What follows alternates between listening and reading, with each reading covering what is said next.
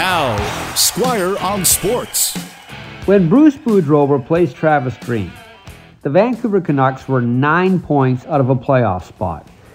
And since Boudreau took over, the Canucks record is a sparkling 28-4.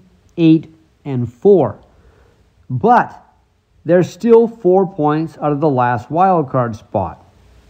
That just goes to show you that trying to climb up the NHL standings after a bad start is like trying to climb out of quicksand. Vancouver's record under Bruce Boudreau is 8th best in the NHL point-wise since he became coach.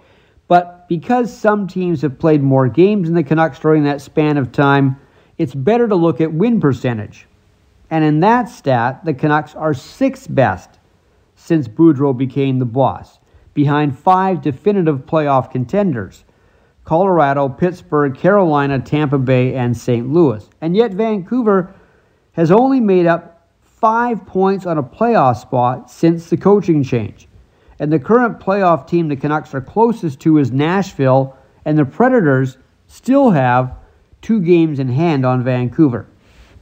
Now tomorrow the Canucks start a 7-game homestand, and this should make or break Vancouver's playoff dream, and finally bring Jim Rutherford and his large group of assistants to some decisions on trades.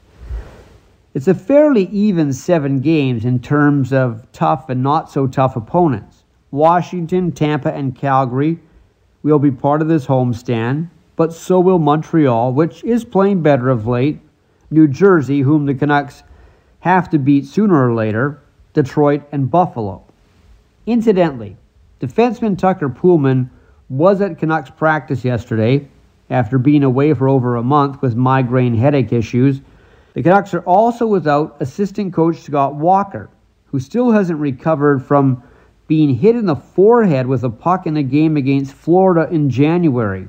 He's at home in Guelph, going to doctors, trying to solve the vertigo issues the incident seems to have caused. Squire on Sports on 980 CKNW.